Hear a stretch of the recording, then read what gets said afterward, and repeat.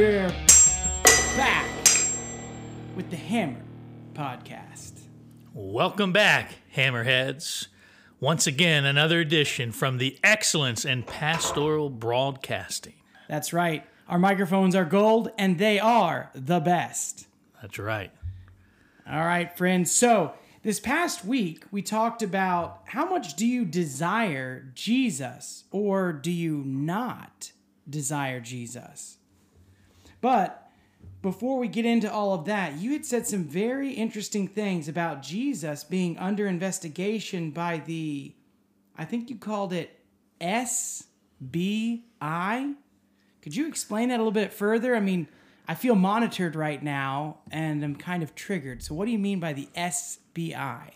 Yes, well, we're all monitored by the CCP, but we're talking about the SBI, and it's this investigation that's going on of Jesus in the Gospels. Right. It's in the background there, and it's one of those elements and truths in Scripture that back when I was a newer believer and reading through the Gospels, I wasn't even really aware of the customs of the Judaizers and exactly how the Sanhedrin worked and so forth. So once you see that, you see yet another element at play in the background here, the Gospels. But yeah, the SBI is, as I'm calling it, right, the Sanhedrin, as we mentioned. Bureau of Investigation. That's right, made up of 70 men plus one being the high priest. Did they have women on that board? They did not. They did not. It was not a very woke or feminist board at that time. But nonetheless, they had 70, like I said, men plus one. And out of the 70 men, you had primarily Pharisees and Sadducees, and some scribes were also Pharisees, kind of wore a double hat. You see that in the Gospels. So, but they set out to investigate. And again, Jesus is the one who really sets all of this in motion. I mean, we know God's providential, right? So we're not surprised by that statement that Jesus sets it in motion. But again, There's always more going on in God's providence than we ever can know. Which was a fascinating point on Sunday. One that I think we all miss in our own personal lives often. Yeah, I mean, absolutely. And so it kind of makes you stop and think, okay, where's God's providence? I mean, it's seen in our lives every day, but we kind of don't really think about it or pick up on it, right? Right. But there are things going on. There are things that God already has that is at work that's going to play itself out tomorrow and the next day and beyond in our lives, which is pretty exciting, and only God could do this. But you look at the SBI here, the Sanhedrin, and Jesus heals the leper, tells him specifically to go to the priest, who of course are at the temple grounds. Right. So they go there, and what do you have? You have the priest there. They hear this leper, and again they would have a book. Right, a book of lepers. A book of that would it would have all those who have been. It's been recorded. It has been confirmed that they have leprosy, and of course, I think it was Luke told us that he had full blown leprosy. So I mean, everybody that knew this guy knew that. Kind of like a vaccine passport in reverse, something like that. And look, they knew then that this guy wasn't lying or making this up. So again, they send some guys on a 3-day journey, 60 miles. Treacherous, some of it was among the 60 miles, to go find Jesus, see what he's doing, and ultimately just kind of observe and figure out a way. How can we discredit? How can we silence this man? It wasn't a real, and I know we've never heard of this either. This wasn't a real investigation. Wait, what? It wasn't genuine? Yeah, no, it was not genuine. They didn't set out and say, hey, you know what, let's really, it's not like in later chapters we're going to see, right, where John the Baptist is in prison and he's got followers that he sends out, and, he's got a pretty good idea that this absolutely is the Messiah, and in fact sends these guys out more for them than for him. but we'll talk about that in later chapters. But that was genuine. Right. He knows, hey, you're going to go out and you're going to see this truly is the Messiah. Right? This wasn't a show. Was a show trial of sorts. Right. This is a show trial that isn't legitimate because they just want to silence Jesus. I mean, he's gaining all of this influence, all of this traction, and even people that aren't believing in him as the Messiah that was predicted in the Old Testament, or trusting him as their Lord, as their Savior, they're still becoming enamored with him. And, if it came down to, hey, Jesus is teaching over here, right, and some of the Pharisees or some of the Sanhedrin are having a teaching event over here, they're going to, get no one. And they're going to go find Jesus right. and not go to the Sanhedrin lessons. Exactly. So, moments. understand what's going on here. So there's some jealousy. A whole lot. And what is at stake here? So they just want to discredit him. They just want to silence him. And so this is all part of that. And we're going to see as we go through, we're going to begin to see this work itself out in the Gospels.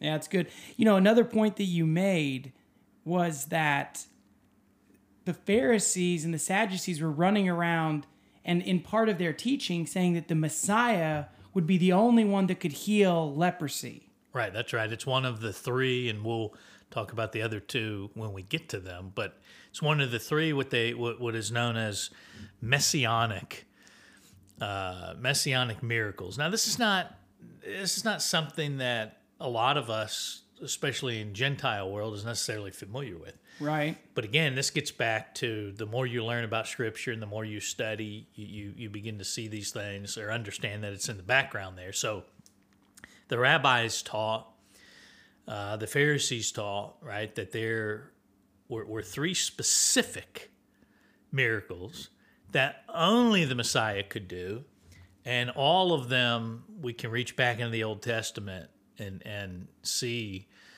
some examples of this, but one of them is leprosy. And of course, in the Old Testament, leprosy was tied into and used, in fact, as an illustration of sin. Mm-hmm. So the physical leprosy someone would have was used as an illustration of spiritually our sin. And how it's destroying absolutely the person. from the inside out. Right. And it just gets worse and gets worse and eats away and deteriorates. And so the irony here, of course, is that Jesus sends a leper knowing it's going to spark this investigation. Right, and get everybody talking. Right, and then as they send people out, the Sanhedrin sends people out, so the SBI are there.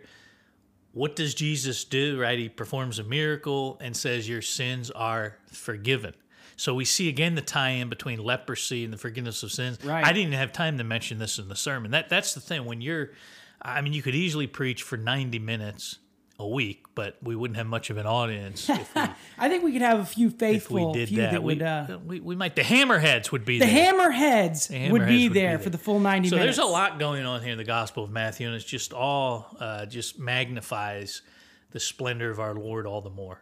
Yeah, it really is amazing. It really is truly amazing. Okay, so as we turn to the paralytic man who had three, shall we say, faithful friends, we see that they go in through the roof to get to Jesus. And not three, it was four faithful friends that wanted their friend to see Jesus. Don't mess it up, man. Yeah, you do you gotta also get it right. go around talking about the three horsemen? Yeah, that's instead of the four horsemen? That's right. But there are three in the Trinity. Okay, so I like true. You're the number Trinitarian. three. I'm a Trinitarian. All right. Amen. But it's an amazing feat that they would get onto the roof amongst this crowd because Jesus is, the people are coming to him.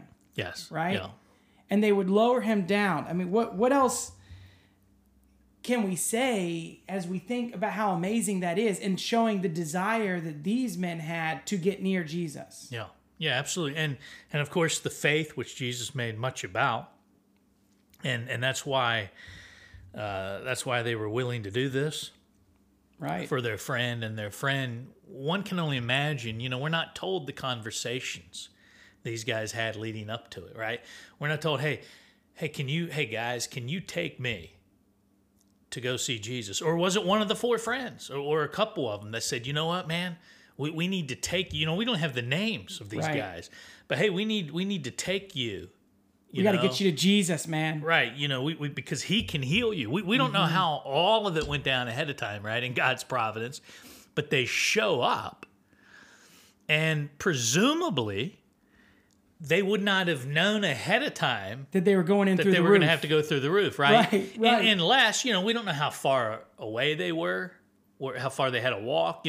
Maybe a couple of the friends scoped it out and they're like, hey, let's, we're going to carry you, but we also need to take the chainsaw and all the, load up the truck, boys. Right. With the tools. I mean, we don't know all of that, of how it went down, but it didn't just happen. It went down. There were conversations had. There was planning had, which is just remarkable to think about, right? Well, and then, they got to get him up on the roof. He's a paralytic. Yes. So, getting him onto the roof is the thing. Yeah, he can't do anything. He's no help. And then lowering him, the whole thing is amazing. Yeah, absolutely. And so it's one of the shorter, maybe forgotten events in the life of Jesus in terms of, I don't hear a whole lot of people talking about it, but it really is marvelous to see people going through a roof to get to Jesus. But again, it shows the determination that they had and the desperation too. Right. There was no one else.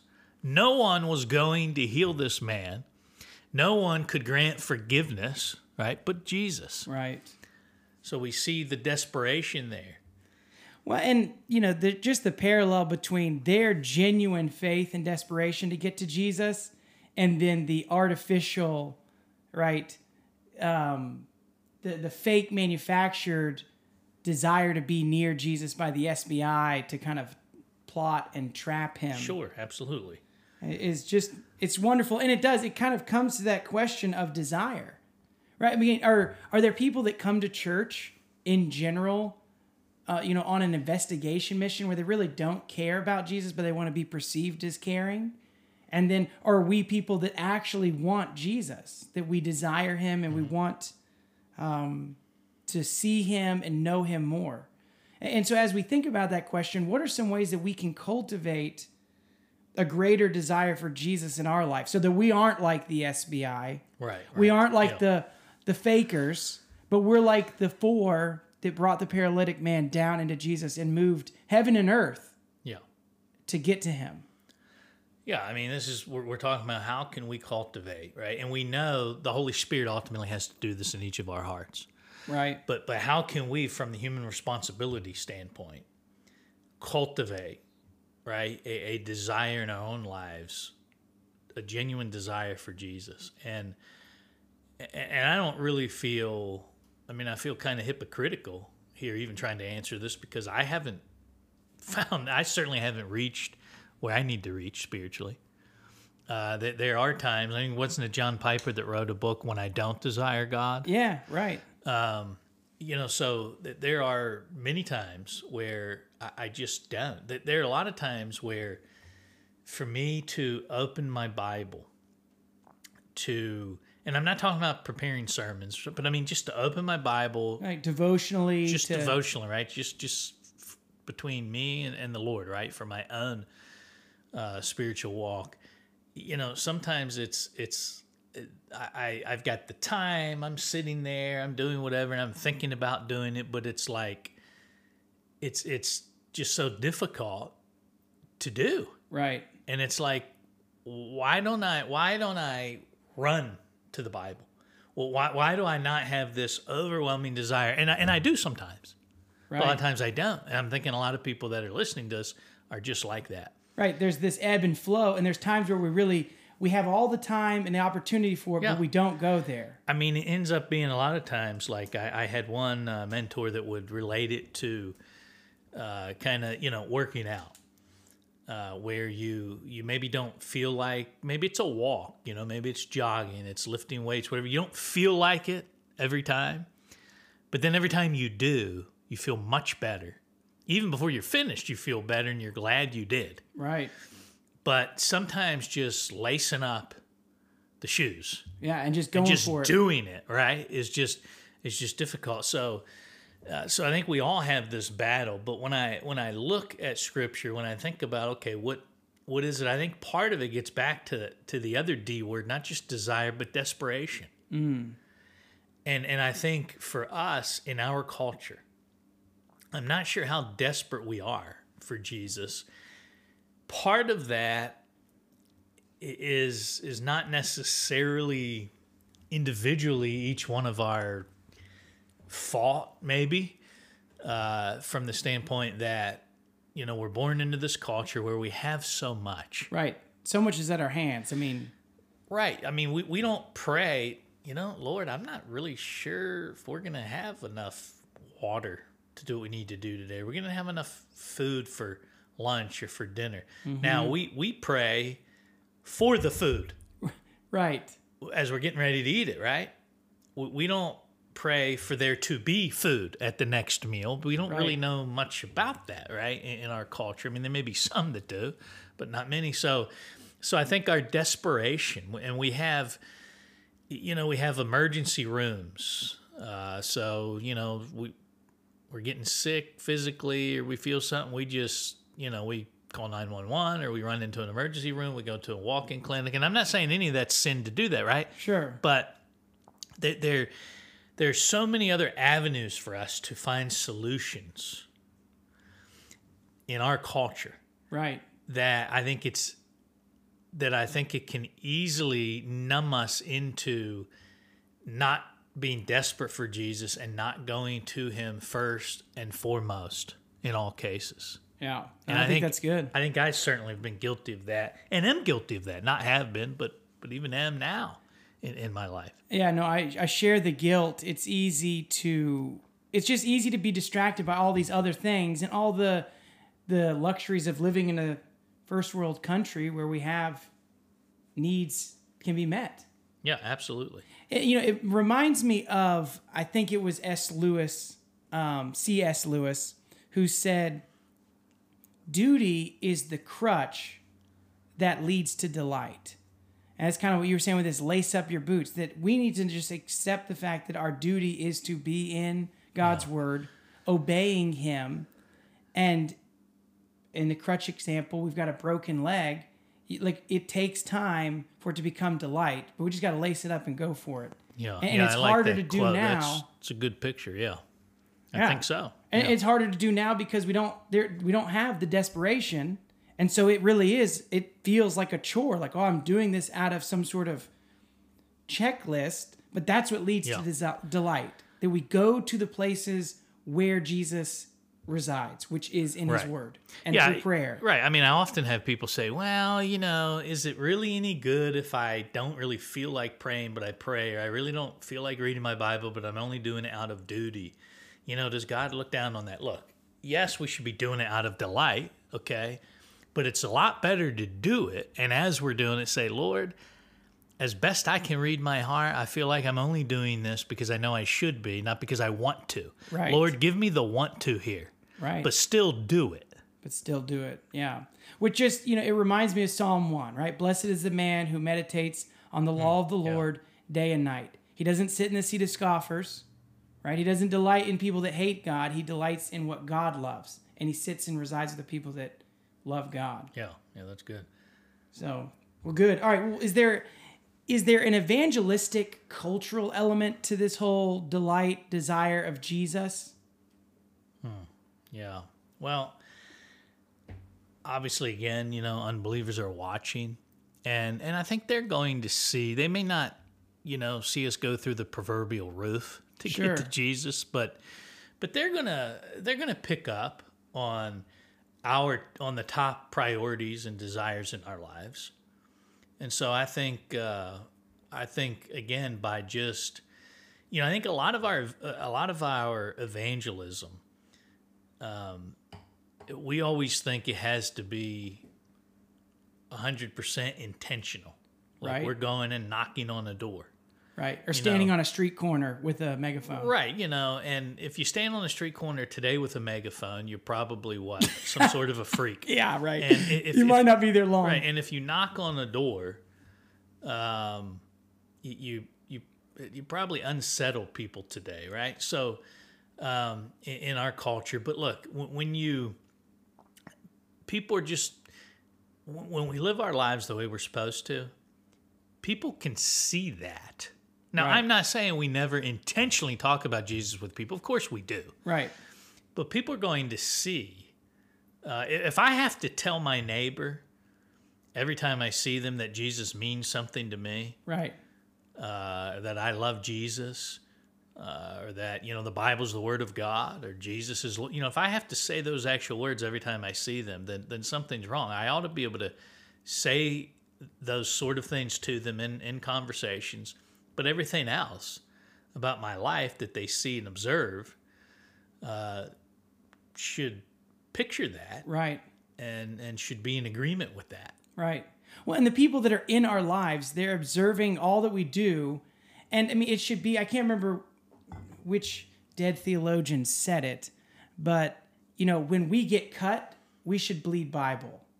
And so if unbelievers are around our lives, they're going to inevitably see us get bumped, right? Life's going to throw us a curveball. And when that bump happens, does Jesus spill over, or does something else spill over? And that's going to be a tell. Yeah. That's what we love. That's right. That's right. And we'll probably just say Spurgeon said that. That's what everybody says. Yeah, that's what I was going to say, Spurgeon, but I wasn't anyone sure. else just say, he did say, something about, that might have been Bunyan that he was talking about with that. But anyway. Yeah. So this is, it's important stuff. Is it time? It is time. I was getting some feedback here on the mic, so I was observing that for a second. But yeah, that's right. Yep, Snurdly has told us that we need to make it to the next segment. That's right, Hammerheads, the fan favorite, which is, that's right, the Inquisition. So let me turn here. Here we go. There should be no feedback on these golden microphones. There shouldn't be any feedback on these golden microphones. So it was a little bit of oddity for me. But all right, come on, guys. Let's get to the vault. All right, so hold on.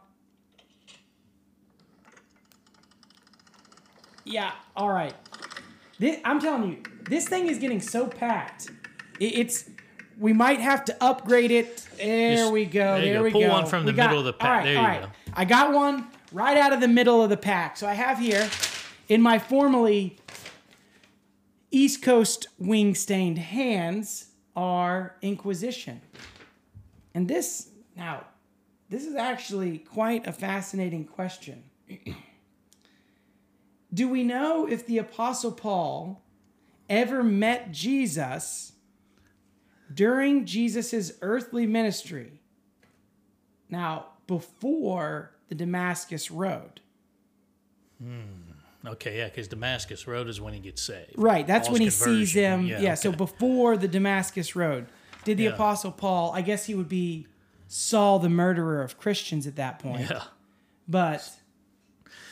Well, that is an excellent question, and the answer is we don't know. But I'll elaborate. Wait, we don't know? No, we don't know. But that is a question that has been asked at times throughout church history, and at least in modern church history, there have been more than one book and dissertation written on it. And, we still just don't know. There are a few verses in Scripture that people try to use and say, see, this means that, but it doesn't, they're not at all conclusive. Right. So I think the best we could probably say is, here's what we know. Paul gets saved very soon after the resurrection.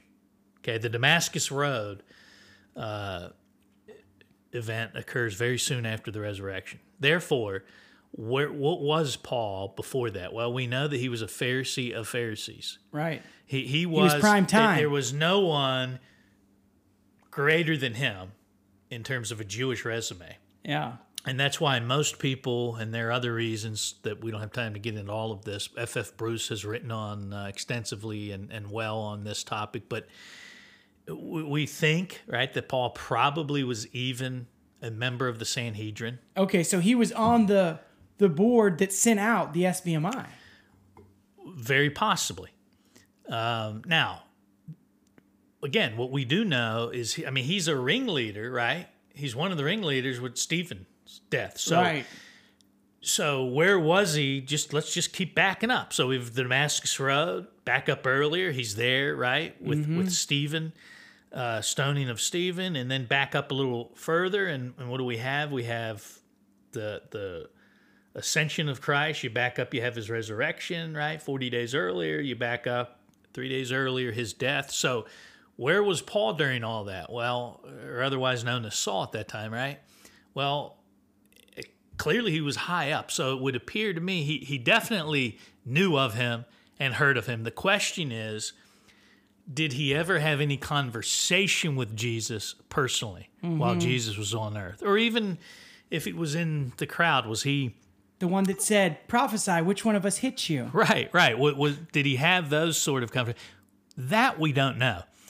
Was he ever present somewhere where Jesus was actually teaching? Right.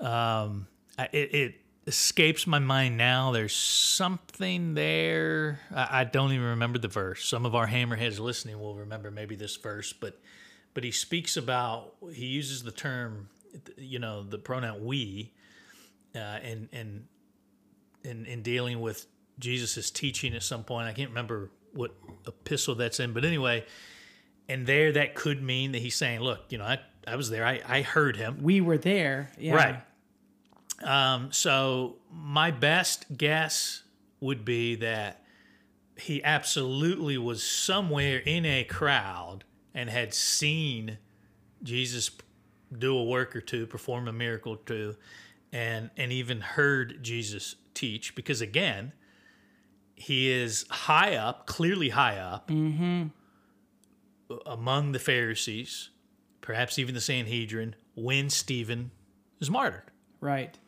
And everything else he says, the Pharisees, right? And then you just continue to go on, the resume he gives for himself in Galatians. So I think when you put all of it together, I think that it's probably favors him. It certainly favors him, again, having seen Jesus, having heard Jesus. Did he talk to him personally before the Damascus Road? We don't know. But at the very least, he was extremely aware of him and almost certainly saw and or heard his teaching and his miracles. But I don't know that that's something we think about much. No, yeah, definitely not something we think about, but fascinating to kind of go down that trail and trace it back. So yeah, absolutely. That's good. All right, Hammerheads. Well, that's the end for today. So y'all hang in there for 168 hours. Yes, we had some technical difficulties with the phone line, but next week I think we're going to have a call. Yes, the technical difficulties, it was, what can we say? But yes, the caller ID said Bob, and we were afraid it was our Bob, so we just cut it off. We cut it off. That's right, we cut it off. But that's right, friends. So next week we'll have our first phone call, and thanks for listening. We'll see you in 168 hours.